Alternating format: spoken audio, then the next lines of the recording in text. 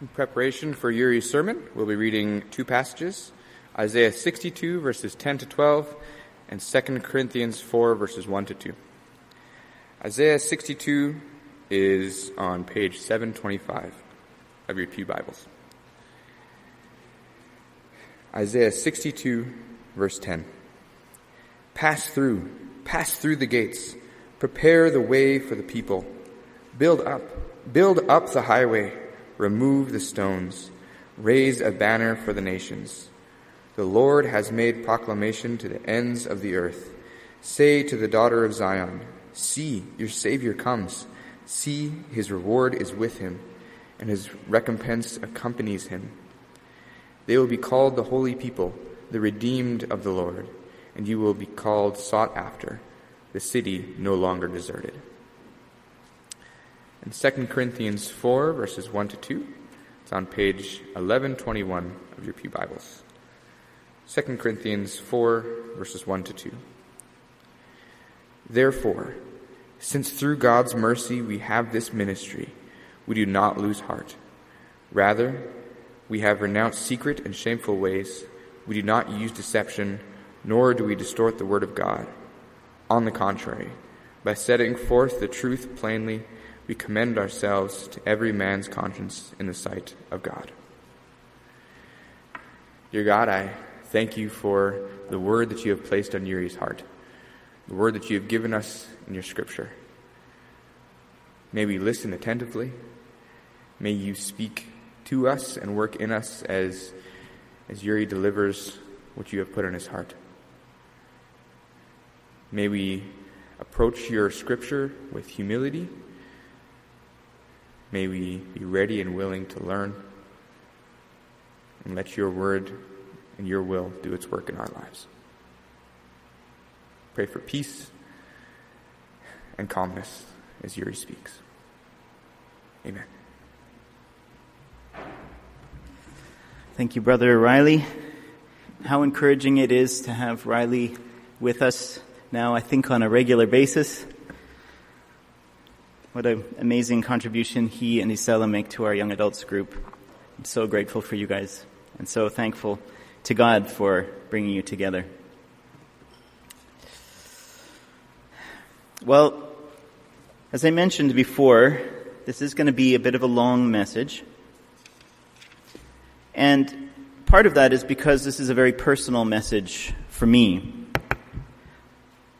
As I mentioned last week, I'm going to be talking about young people turning away from the church, turning away from the Lord, and that is my story when I left high school and went to university.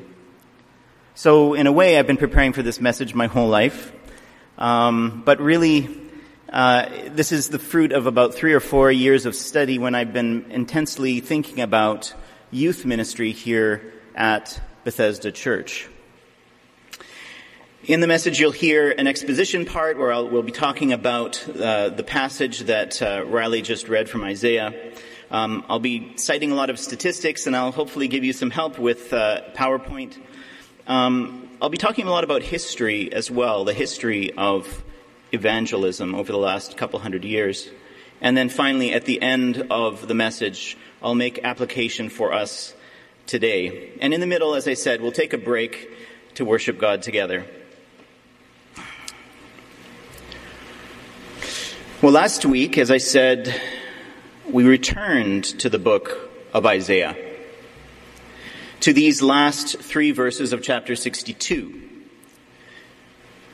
And as I said, this is the climax and the culmination of a pivotal passage in the book of Isaiah, really a pivotal passage in the whole Bible. And I say pivotal because indeed chapters 60 to 62 of Isaiah are a pivot point, a hinge between the Old Testament and the New Testament. I mean that these are the words that Jesus himself claimed and made his own as he began his ministry here on earth.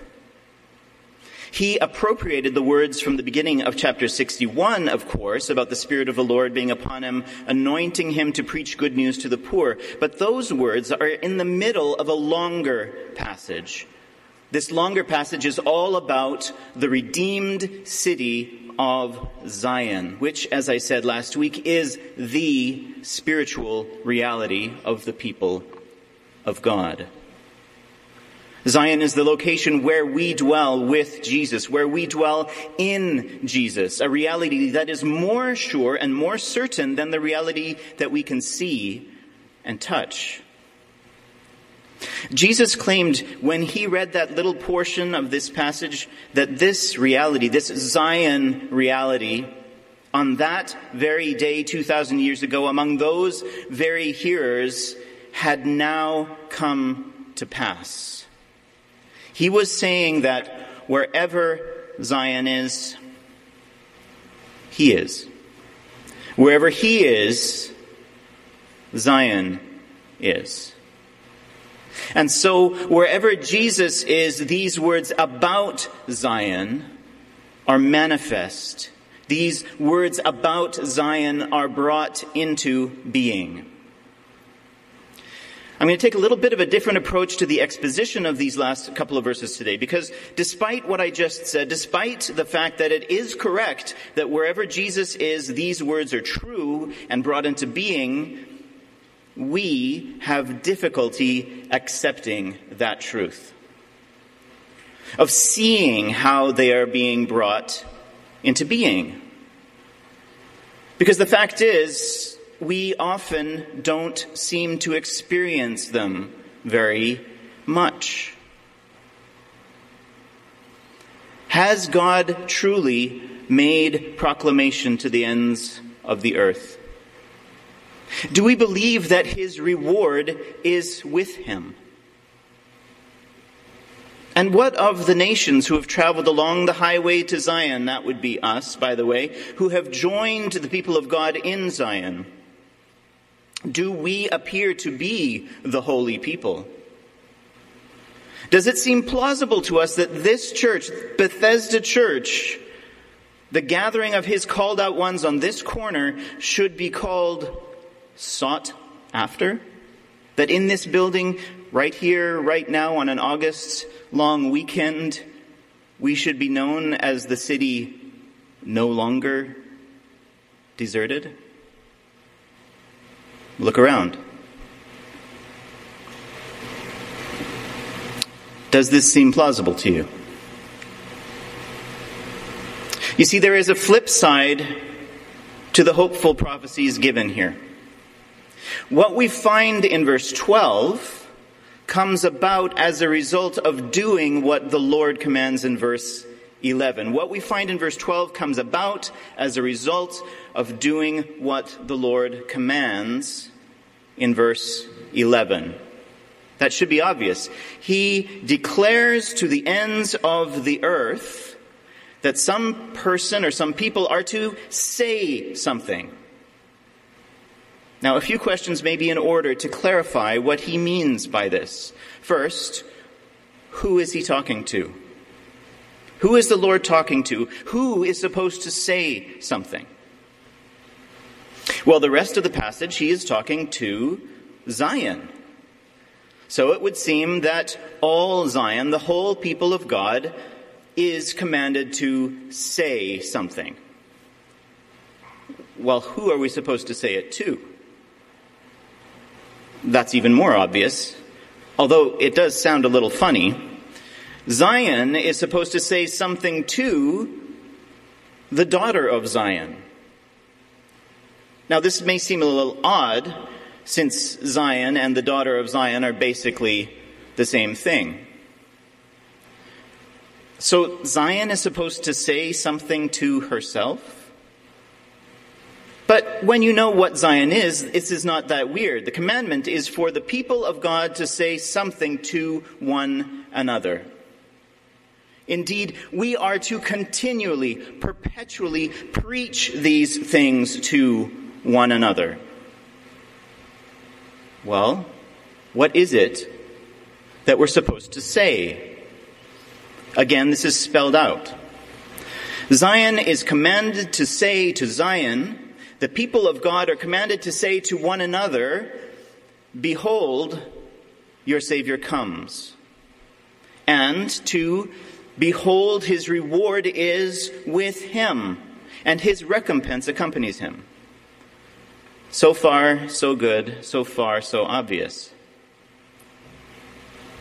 Now, as we obey the Lord's commandment, God's global proclamation, verse 12 becomes operative.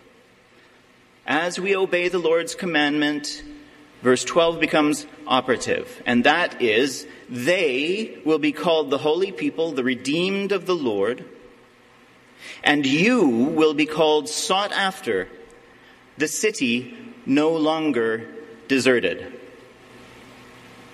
Now, who's being talked about here? Of course, you refers to Zion, the people of God, and they refers to all who will join Zion, who will put their trust in the Savior who is coming. So that means people who are not yet the people of God in Isaiah's time and in our time. And as we know, we are those very people. We are those who at one time were not the people of God, but we are now God's people. We are a fulfillment of this prophecy. We are now part of Zion because the people of God kept this commandment. They didn't abandon the hope that the Savior was coming, but they encouraged one another to look for his appearing. People like Simeon, people like Anna, people like Mary, people like Zacharias. And then when Jesus came, they talked about him. And those people told us about him.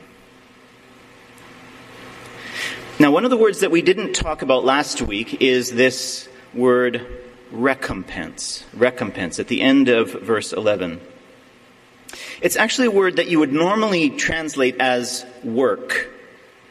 The word work, because it works in parallel with the previous phrase. It's usually understood to be a kind of payment like the reward, which is why we have it translated as recompense. So his recompense accompanies him is a parallel phrase, can be understood as a kind of repetition of the idea that his reward is with him. His reward is with him, his recompense accompanies him, and that's all fine. But many scholars consider that there's something lost if we translate it in this way. Because accompanies him would probably be better if it were translated as before him, since it literally means in front of his face. His work is before him. Behold, his reward is with him, and his work is before him. So we are commanded by God to say to one another that our Savior is coming, that his reward is with him, and that his work is before him. This work also being a kind of due. Now this would seem to imply that the Savior, Jesus, has some unfinished business with us, some work to accomplish. He is saving us, yes. He is filling and fulfilling us as he gives us more of himself as we experience the reward that is with him. Yes, but there is work still for him to do. The work, the recompense, is bringing to pass this promise in verse 12. But the trouble is that not everyone in Zion, in fact, few in Zion, if you're talking about us, keeps the commands of God that we find here in these verses. Not many speak what it is that God has told them to say. Some of us keep this simple message about the Savior and his reward to ourselves, maybe because we think it's so simple that it's not worth repeating. The Savior's coming. Or we'll complicate it, maybe thinking that we can improve on it or make it more relevant to our lives. Whatever the case, the flip side of this prophecy is that if we don't say what we are commanded to say, then the promise of verse 12 will not come about. The they in verse 12 will not experience the blessing of being called the holy people, the redeemed of the Lord. No, they will not be called holy at all. They will remain the corrupt and common people.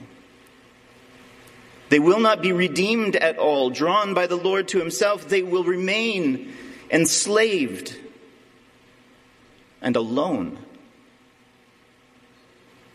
Moreover, you, Zion, the church, will not be called sought after. You will be ignored and irrelevant. You will remain deserted. You will be known as the abandoned wasteland. And is this not where we are today in North America? Is this not how we feel? Is this not why we have difficulty believing that this prophecy is about Zion, is about right now, is about us? Is this not why we start to wonder if Jesus might not be among us?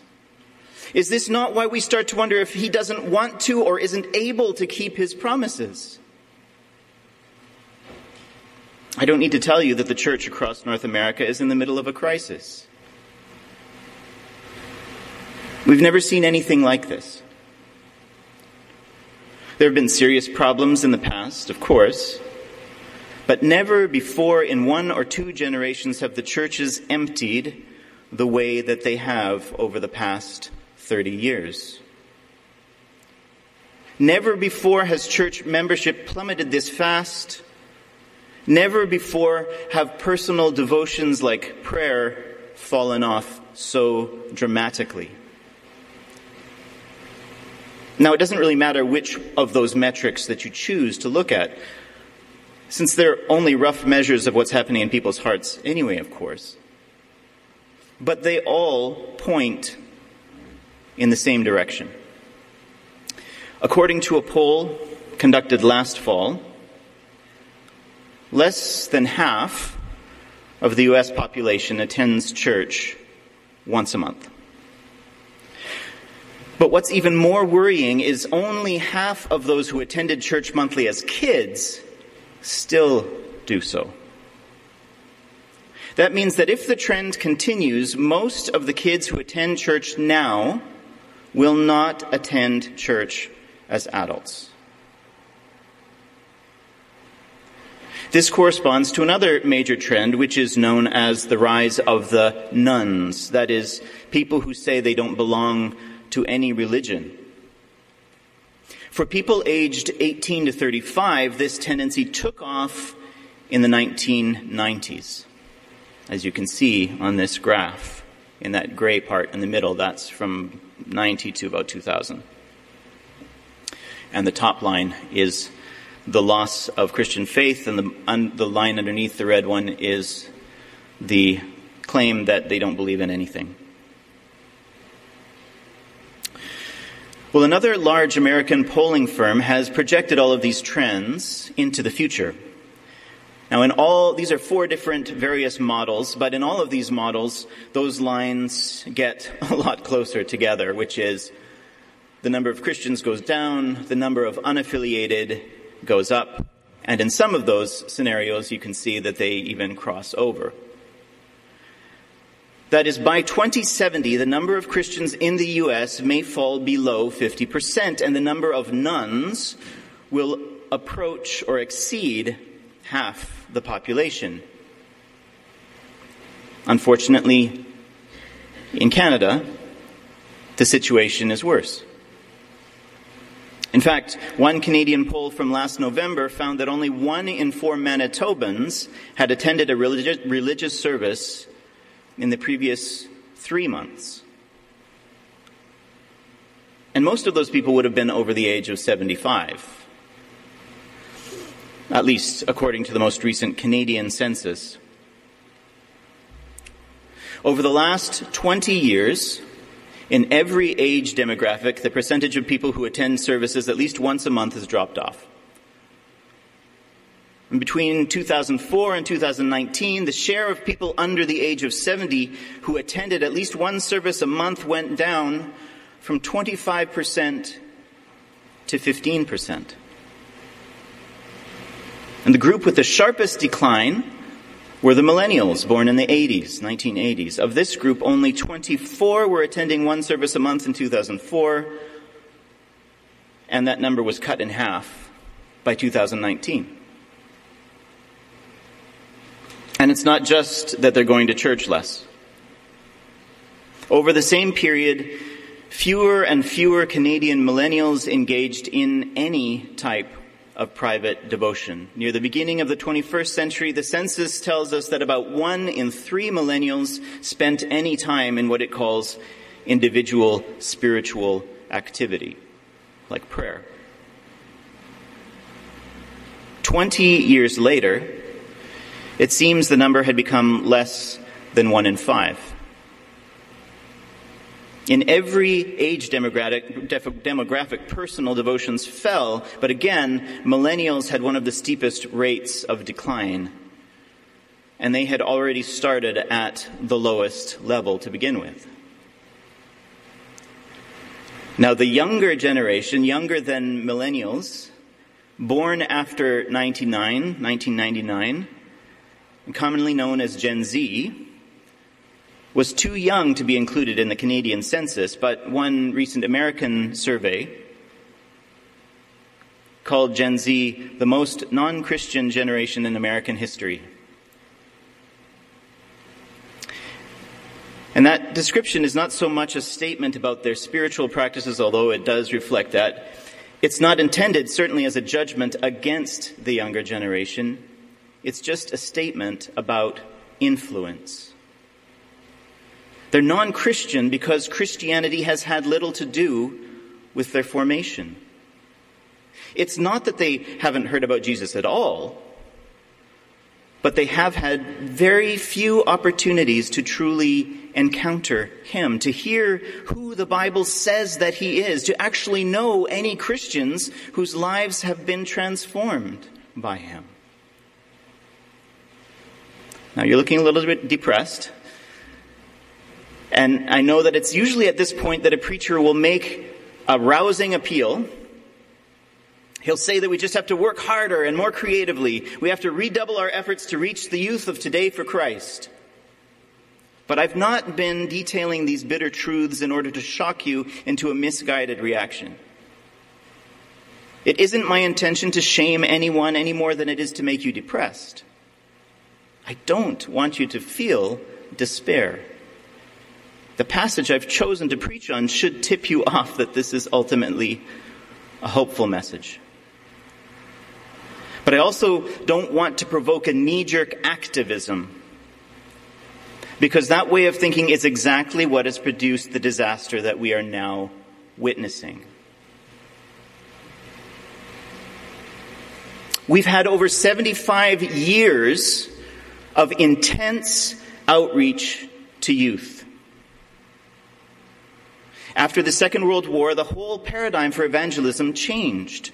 The strategy was to rebrand the Christian life. As one of the leaders of the post-war youth movement put it, it's a sin to bore a kid with the gospel. I'm sure you've heard that before. At Saturday night youth rallies and concerts filled with entertainments, the abundant life was pitched as a life full of fun and games, a non-stop party that was not your parents' religion. Christianity was increasingly sold as just an alternative, a cleaned-up version of worldly culture.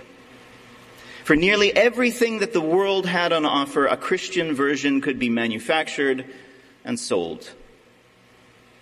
Now, some of you, maybe even many of you, will have come to Christ as a result of those efforts, and for that we should all rejoice.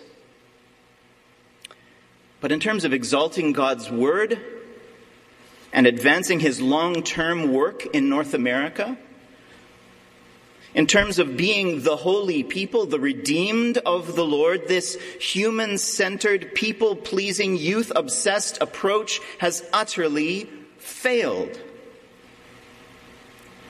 The statistics speak for themselves.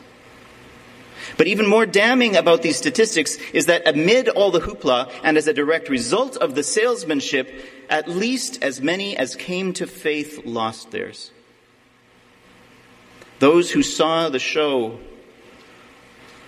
saw through it, and longed for something of substance, something to really believe in, something of lasting value and not a cheap imitation, those people turned their backs on Christ and his church.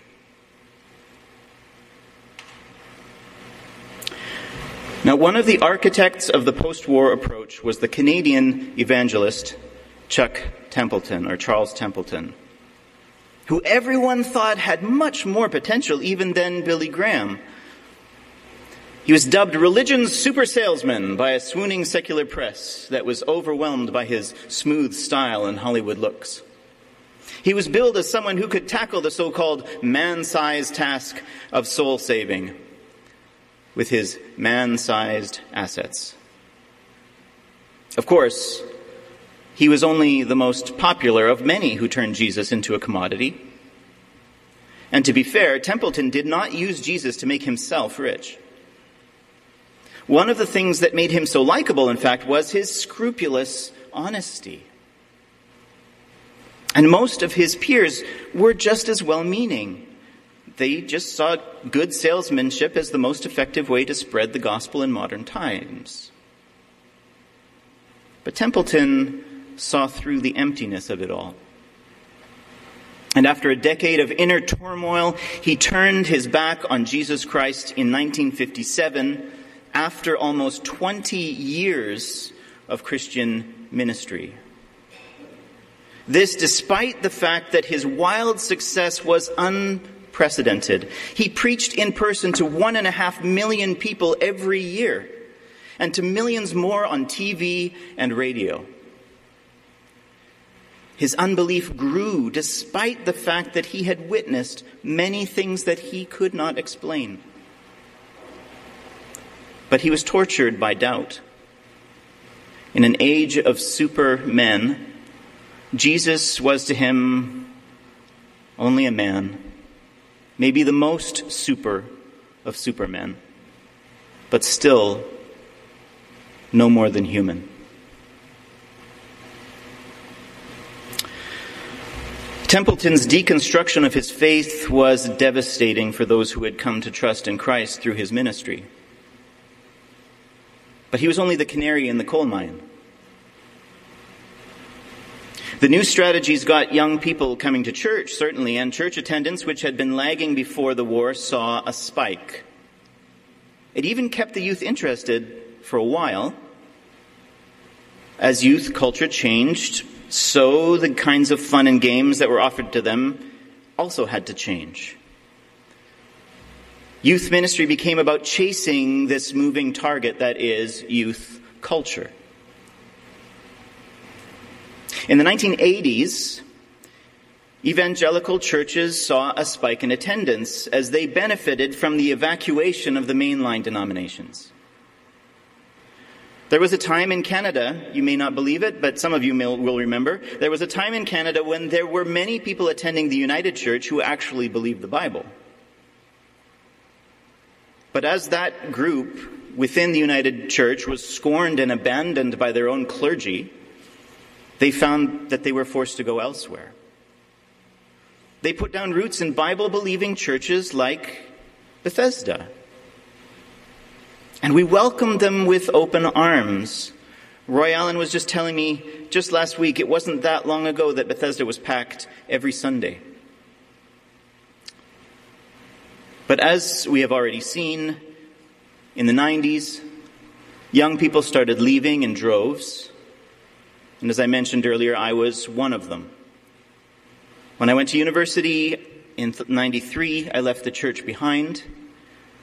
Now, I would have cited all the usual misinformed and superficial problems. How can a good God allow suffering? How can you believe in miracles in an age of science? How can anyone believe the Bible when it's so full of mistakes, not to mention all the barbaric behavior and socially backward attitudes it seems to advocate? And so on, and so on, and so on. But really, I just wanted to live my life how I wanted to live it, without interference. And at that point, I didn't encounter any compelling reasons not to. I didn't see anything in the church that felt more meaningful than what I saw out in the world. And if I'm being brutally honest, church culture seemed altogether less meaningful, less real than the shallow arts world that was seducing me. One gifted young evangelical turned atheist recently boiled this all down. And she identifies what I think is the nub of the problem. She grew up in Saugatuck, Michigan in the 90s as an enthusiastic Christian kid, going to church and youth group as often as she could, binging contemporary Christian music and fangirling on artists like Carmen and DC Talk, attending yearly Bible camps hosted by Answers in Genesis, where she learned to fiercely defend her sincere young earth creationism, participating in all the big youth events that have exploded in number and intensity since those early rallies in the post-war years. And then after high school, she moved to Chicago to go to Moody Bible Institute. And that's where her faith fell apart. In 2002, in her second year of Bible college. And it wasn't because of anything she learned in class. It wasn't because she was tempted by the vices of big city living. It wasn't because of anything outside of Christianity itself. This is how she put it. When I stopped being a Christian, it wasn't because being a believer made me uncool or outdated or freakish. It was because being a Christian no longer meant anything. She goes on, the gospel became just another product someone was trying to sell me. The church has forfeited, she says, the one advantage it had in the game to attract disillusioned youth: authenticity. If Christian leaders weren't so ashamed, they might have something more attractive than anything that's on today's bleak moral market. And she concludes, in the meantime, they've lost one more kid in the competition. When Paul speaks of not being ashamed of the gospel, we usually assume that he's talking about preaching boldly in the marketplace of ideas, not caring what anyone thinks of him. And to a certain extent, that's true. But more fundamentally, he in himself is not ashamed of it. He believes that the gospel is all that you need. Or as he put it elsewhere, Jesus Christ and him crucified. You see, post-war evangelists like Chuck Templeton were perfectly happy to preach Jesus Christ as long as that meant that Jesus was some kind of larger-than-life superhero who saves you from a lifetime of boredom and drudgery. But the idea of crucifixion, that in order to save us, he needed to be put to death, well, this brings us to that awkward and unwelcome truth that we all deserve to go to hell. And Templeton himself later admitted that he never believed that.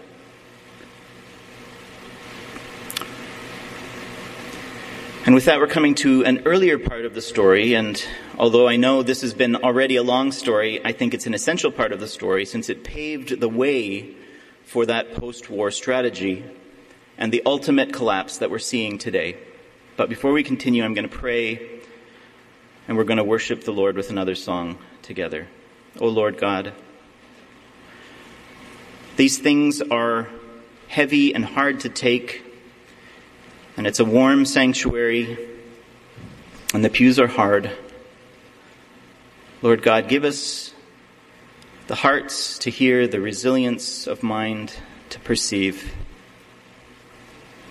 and the desire for more and more of you. In Jesus' name I pray, amen. The people that we know as Puritans were nonconformists of various stripes. Most were what we would call Anglicans or Presbyterians, although there were quite a few Baptist Puritans as well. They were persecuted in England, and so some of them decided to venture across the Atlantic with the hope of establishing a purer church in America. While that hope was a bit of a pipe dream, that was their motivation. And that motivation helps to explain the next slide, which demonstrates a surprising truth.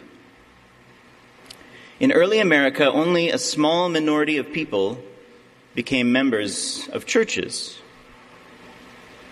As the graph shows, this situation didn't change for 150 years. And these figures are pretty solid because although they didn't bother to keep statistics on church attendance in those days, the membership rolls were carefully maintained. Now, from 1800 onwards, you can see church membership rose steadily for the next 200 years. If this seems counterintuitive, that's because it is. The reason they didn't bother to keep attendance back in the days of the Puritans was because nearly everyone who could go to church did go to church.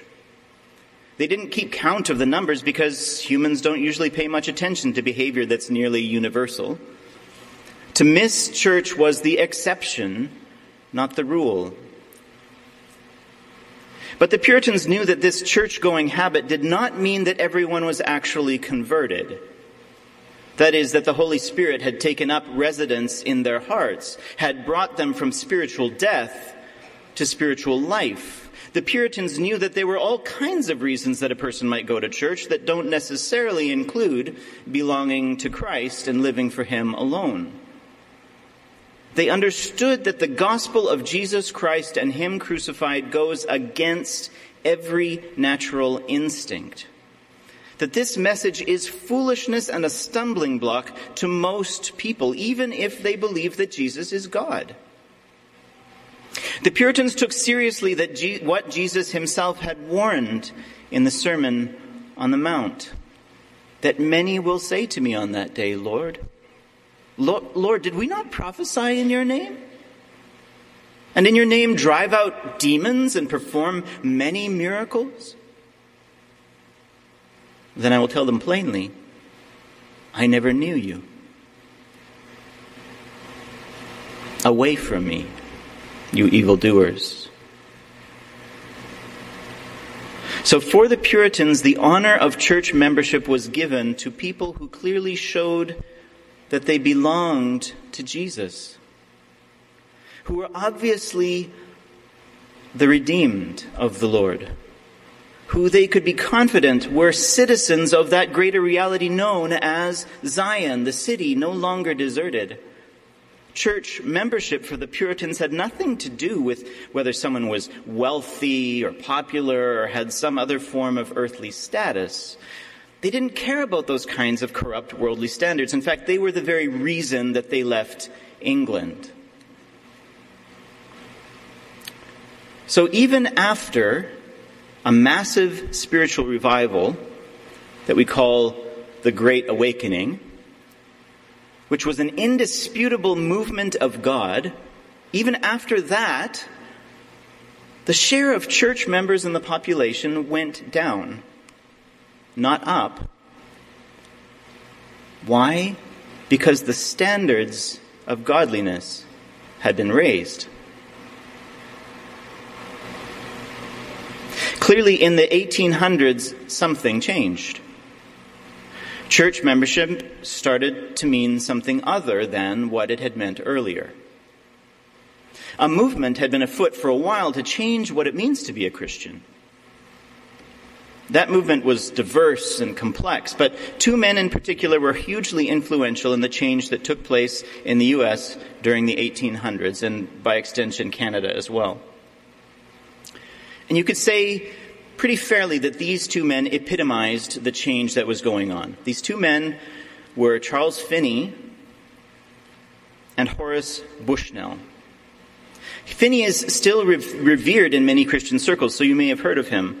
He's revered for the practical innovations that he made in evangelism, which he called his new measures. Now, Bushnell is not known anymore, but in his day he was famous as much for his sensitivity as for his theological innovations. Finney was as terrifying as he looks. He did not believe that your sins were forgiven once and for all through faith in Christ, but that living a holy life meant living a life of total moral perfection. He invented what we now know as the altar call. He called it the anxious bench, as the occasion when you could be made right with God in a gathering of God's people. His practical innovations stemmed from the fact that he did not believe in original sin or in the substitutionary atonement of Christ's sacrifice. That is, he did not believe that Jesus' blood redeemed you from slavery to sin. Strangely enough, a lot of people at the time found Finney's moralism very appealing. With the Puritans, the proof that you were a Christian were things that were really hard to quantify, like humility or joy. But under Finney's system, you just had to show that you were a moral person, and you went to the anxious bench occasionally when you felt that you had sinned. Also, pastors learned that they could rely on Finney's new measures, his revivalism, which we now think of as old-time religion, which was emotionally manipulative tent meetings which they held at regular intervals to whip the locals up into a fervor and, as an added bonus, bring in a little more money for the local church. Now, Bushnell was quite a different character. He disliked revivalism, but that was more a matter of character than theology.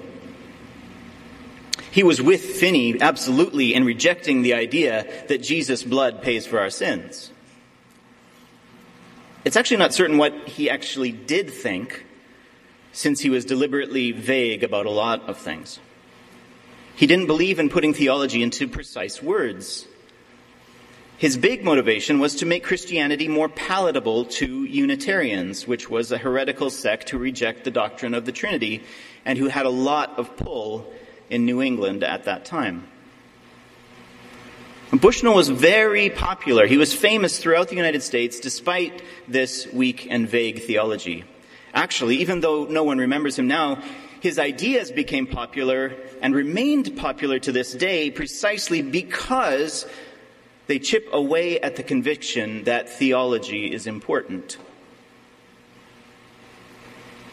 One assessment from a Bushnell fan summed up his influence this way: he changed the point of view, and thus he changed not only everything, but pointed the way toward unity. Unfortunately, this so-called unity was a unity of hazy platitudes and unfocused argument that, although it might have changed everything, didn't actually achieve what it set out to do, which was to evangelize people. As the 19th century progressed, the confidence and ambitions of North Americans grew. The Puritan work ethic remained, but without much of the humility that their Puritan ancestors had cultivated. Church membership, instead of being a way of assessing who was truly a citizen of Zion, became a status symbol, an indicator of moral achievement, the gateway to full participation in polite society. The opposite, in other words, of what the Puritans wanted. That is why While moral standards were maintained in many circles in the 1800s, being a church member didn't necessarily mean that you attended church. And people slowly drifted away.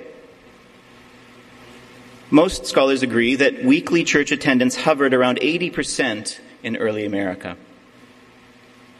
When social scientists actually started measuring attendance in the early part of the 20th century, it had fallen to somewhere between 30 and 40%. In Canada, the situation was much better, actually. Church attendance was higher than in the U.S. before the war. Before World War II, around 70% of English Canadians attended church every week. Now, the irony is that over the past 200 years, as church membership rose in the U.S., peaking in 1990 at 70%, church attendance fell, and as you can see, just a little blip upwards toward the end of the 20th century. The most important question we have to answer is, why? Why did this happen in North America? What is the explanation for the ongoing collapse of Christian religion in our part of the world? Well, the conventional, modern, secular response is that this is all inevitable. That ancient myths have no relevance in a technologically advanced society built on scientific laws. But this explanation is not only simplistic, it's ridiculously outdated. While atheism was once assumed to be the natural endpoint of science, in many parts of the world today, including some at the leading edge of research and technology, like Taiwan and China, Christian faith is growing rapidly. As we know very well from our missionaries and from our KCW friends, South Korea is another technologically advanced society with very large numbers of strongly committed Christians. And the story is the same in many parts of the developing world. In fact, the most recent global statistics tell us that the share of convinced atheists around the globe is falling. So if the conventional secular explanation is not adequate, what about the one that we all assume to be the case? That we just haven't worked hard enough in North America, that Christians haven't been creative enough or poured enough energy and resources into youth programs? Well, by now it should be clear that that is definitely not the case. So what is it? There are two simple reasons, as I see it. The first is that we are experiencing, the North American church is experiencing the judgment of God. And the second is related to that, which is that we, and by we I mean us, all of us here in this room and many others like us worshiping around North America this morning, have stopped believing God's word. That is, we have stopped believing in preaching and living by the simple gospel of Jesus Christ and Him crucified. We do not believe God's promises. We do not believe that Jesus Christ and Him crucified is enough of a message because we don't think deeply enough of it, or often enough of it. We don't believe that Jesus Christ and Him crucified is enough of a method because we don't have the radical faith that's required to pursue it. We don't believe that Jesus Christ and Him crucified is enough of a reason because it seems unattractive to us.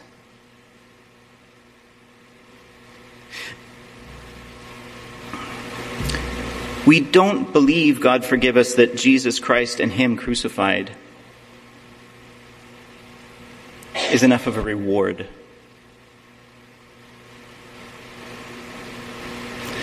Where do I get the idea from our text that we're under God's judgment? First, from the phrase, His recompense is before Him.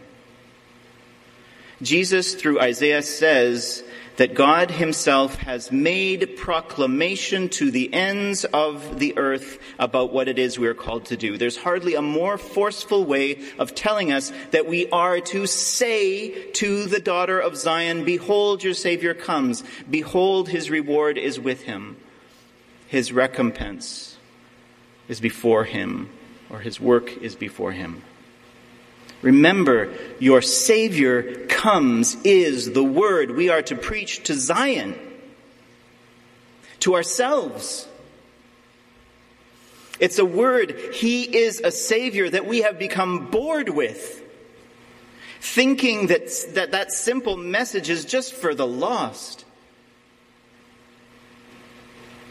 But this passage tells us that it is for us. If we manage to bore a kid with the gospel, it's not because there's anything wrong with the message. It's because there is something in the messenger, a part of him or her, that just doesn't get it, doesn't live, doesn't sleep, doesn't eat and breathe the gospel. We need to preach Jesus Christ and him crucified to ourselves and to one another day in and day out until we do get it, until we get the beauty of it, until we get the nourishment from it. And once we do, we will find ourselves feasting on it for all eternity. We just won't be able to help ourselves. We will desire more and more of Jesus and what he has done for us.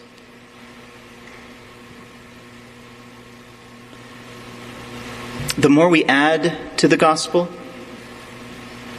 the more we take away from it. The less effective it will be, the more relevant we try to make it. We need to remember that the gospel is literally impossible for fallen human beings, for dead souls, dry bones to embrace. Apart from the resurrecting work of the Spirit of God, no matter how you dress it up, the gospel, if it is the true gospel, will always repel people, will always leave a bad taste to the natural man. This is why Paul says that we are like the smell of death to those who are perishing. It's why, as we heard Riley read earlier, that as we share the good news, we must renounce secret and shameful ways and deception. It is why we do not dare distort the word of God, but set the truth forth plainly. We do not dare do it because a few people may actually believe the false way that we preach, since it will be more attractive to the natural man than the true gospel. And then they will remain the opposite of what Isaiah prophesies outside of Zion. They will stay the corrupt people, chained to their passions and their pleasures, enslaved by the devil, and we will be responsible for their eternal suffering. We dare not do it. Because as we have discovered today, in the end, false ways will be shown to be a waste of time, and our ministries will eventually crash and burn. So we dare not do it because we will become the opposite of Isaiah's prophecy. Man-sized, human-centered churches are not Zion. And so they become an abandoned wasteland. For those who reject him, who do not believe his word, destruction is also the recompense that accompanies Jesus, the work that goes before him.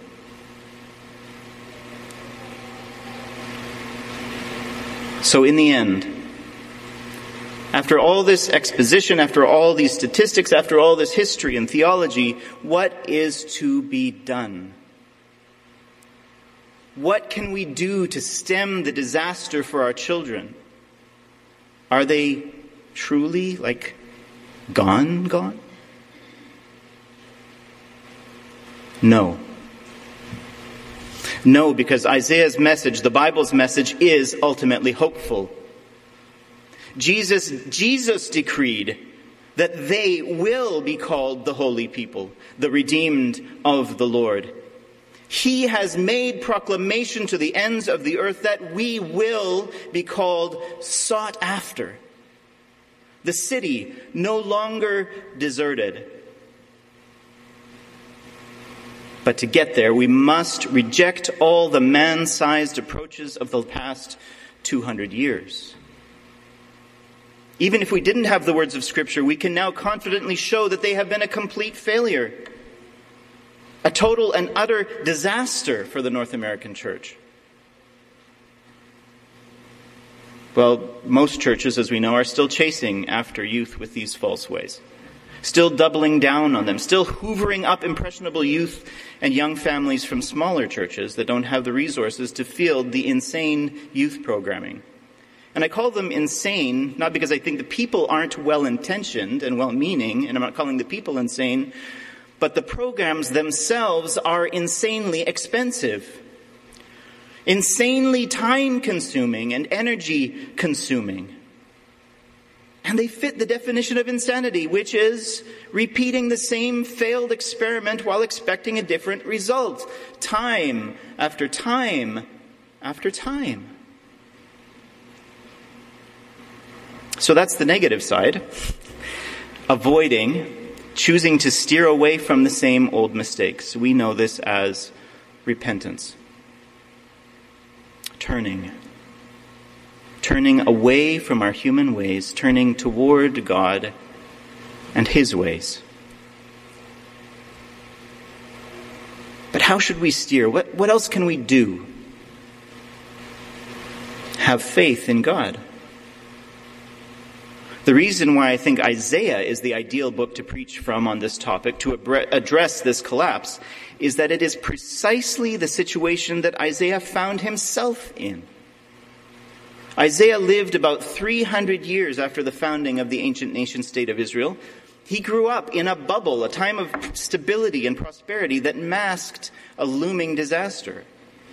He was a historian who literally wrote the book on the long reign of the king who oversaw that period of affluence until the king's spiritual pride brought about his downfall. When Isaiah became an adult, his country kind of started to fall apart a bit. First, one enemy invaded, and then another. But while the countryside was a smoldering ruin, God preserved Jerusalem, preserved Zion. But even as he ministered during those contemporary crises, Isaiah saw an even greater destruction looming. He predicted that Jerusalem would be completely obliterated and that the whole population would either be killed or exiled. And that's exactly what happened. Just a couple generations after he died. But Isaiah's vision went much farther beyond even that horrific middle distance. Isaiah predicted that the society, the way of life that he and his family knew and loved would come to an abrupt end. But as he scanned the horizon, he could see something infinitely more glorious than the old city of David. He could see the Savior coming. He could see the King of Zion resurrected. The faith that Isaiah had, the trust in Jesus Christ and Him crucified must be ours as well. If we embrace it, if we refuse to be ashamed of it to ourselves, we just might have something more attractive than anything on today's bleak market. Having repented of man-sized methods and embraced this God-sized faith, if we truly want to see the next generation reached, we need to give ourselves over to fervent prayer. Do we really believe that the gospel is the power of God for salvation? Do we understand yet that the gospel of Jesus Christ and Him crucified is simply foolishness to the natural mind? If so, it's obvious that he is the one who must act. He is the only one who can. And this is another part, incidentally, a vital part of preparing the way for the people and removing the stones that we read in verse 10. Do you really care about the future of the church? Does it bother you that Gen Z is the most non-Christian generation? Then you need to be praying daily for them. You need to be meeting weekly or even more often with like-minded people to do it more powerfully together. Just a few verses earlier in this chapter of Isaiah, we read these words. Verse 6, "You who call on the Lord, give yourselves no rest, and give him no rest, until he establishes Jerusalem and makes her the praise of the earth." Men, I'm calling you out. Why is it that only a handful of you come out on Thursday mornings to pray? Do you not care about our kids? Do you not care about this church? Do you not care about your world? Or do you not believe? Do you not believe that he can and he will act when his people pray? I love that we have continued our Wednesday night prayer meetings over the summer and started a monthly Saturday morning men's prayer meeting as well. But surely this must only be a place to start. Why limit ourselves? This is time spent with the Savior, the King, the one who has made proclamation to the ends of the earth. Behold, his reward is with him, not with us, with our puny strategies and resources. Behold, his recompense is before him. We limit our time with him. We limit the potential of our prayers to our own detriment. 2 more brief points, and then I'll be done. As we reject failed human strategies, as we put our trust in the Lord and his promises, as we give ourselves over to unceasing prayer for our next generation, we must live holy lives. By this, I don't mean the kind of moralistic purity culture of Finney or of the post-war fundamentalists. Certainly we ought to shun what passes for entertainment in this world. But I'm talking about being the holy people mentioned here in Isaiah, those who find their reward in the Savior himself. Holiness is Christ in me, as the song we just sang says. We find our reward in him, so we don't need to go looking for some Christian knockoff of worldly culture. I mean, the older saints, you who are listening to me today, engaging with the young intentionally, one-on-one or in small groups, discipling them, showing them the profound excitement that comes when Jesus has redeemed you. Letting the kids know that they are not abandoned, that the church is not a wasteland, but they are truly sought after by you and by Jesus himself. To let them know that they too may be citizens of the city, not forsaken. And finally, in order to turn, in order to trust, in order to pray, in order to live holy lives, we need to restore preaching to the place of honor that this passage implies it ought to have. Now, I realize you might find this a little ironic, making this point the very last point in a very long sermon, but that is actually the point. We have seen how from the time of the Puritans until now, the church has become something that people found less and less relevant to their eternal destiny, and more a place to make social connections that they can either take or leave, whatever. But the church in the time of the Puritans was a place, the main place, to meet with God, to worship God, and to hear from God. The Puritans understood from their intense study of the Scriptures that it was when the Word was preached that God promised to make it most effectual. To preach was the highest calling, the greatest adventure, the most daunting challenge, the most humbling undertaking that anyone could possibly imagine.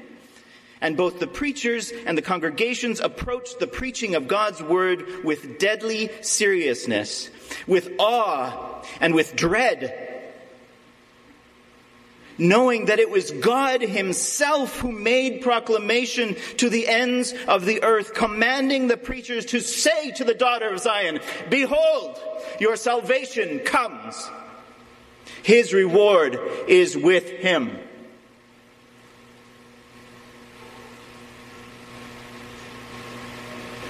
If we restore preaching to its rightful place, if the preacher prepares in holy fear, with prayer being the most important part of his preparation, since he knows that it is only the Spirit of God who can speak to let alone change anyone's heart. If the congregation, if you, Bethesda, prepare yourselves, if you pray for the preacher as he prepares, if you come in faith expecting to hear from God through the mouth of a frail and sinful man who is simply committed to preaching nothing but Jesus Christ and Him crucified, we will see a miracle happen here. It has happened before, and God will make it happen again. Are they like gone? Only if we continue to limit ourselves to our man-sized vision and keep on doubting God's promises. Let's pray.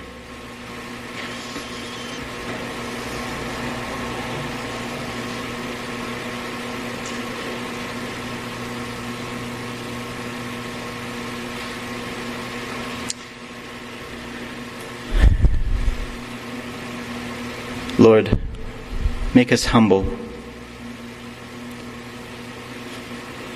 Make us tremble at your word, that we may be transformed by this word that is so opposite to our natural desires.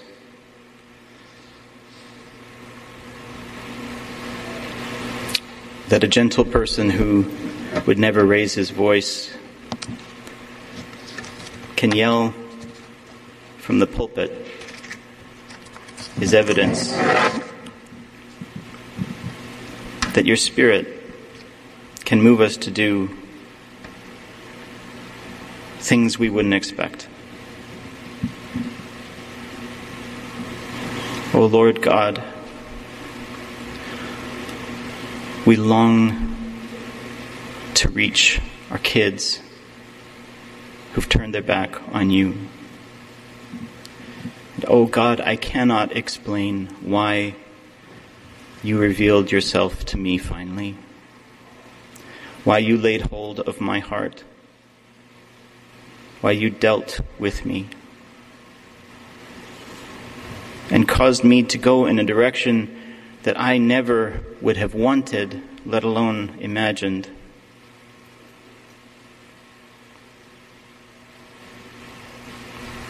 But Lord, if you can do a miracle in my life, you can do a miracle in the lives of our loved ones who are lost.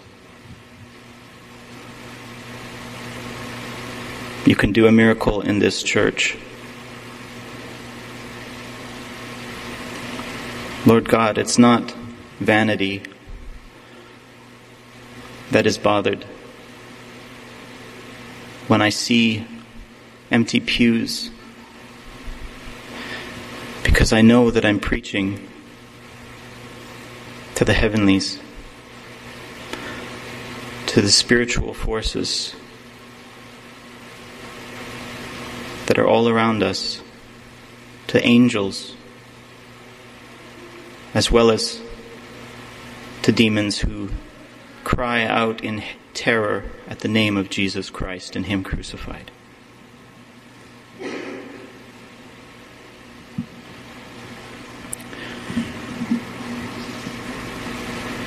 Lord, bring us to repentance. Help us to trust in You. Kindle a fire of prayer in our hearts. Make us holy in Your Son. And help us to rediscover the word preached. In Jesus' name I pray. Amen.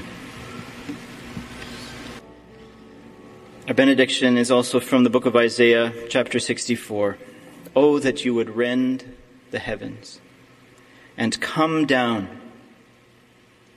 that the mountains might quake at Your presence, as when fire kindles brushwood, and the fire causes water to boil, to make Your name known to Your adversaries, and that the nations might tremble at Your presence. When You did awesome things that we did not look for, You came down. The mountains quaked at Your presence. From of old, no one has heard or perceived by the ear.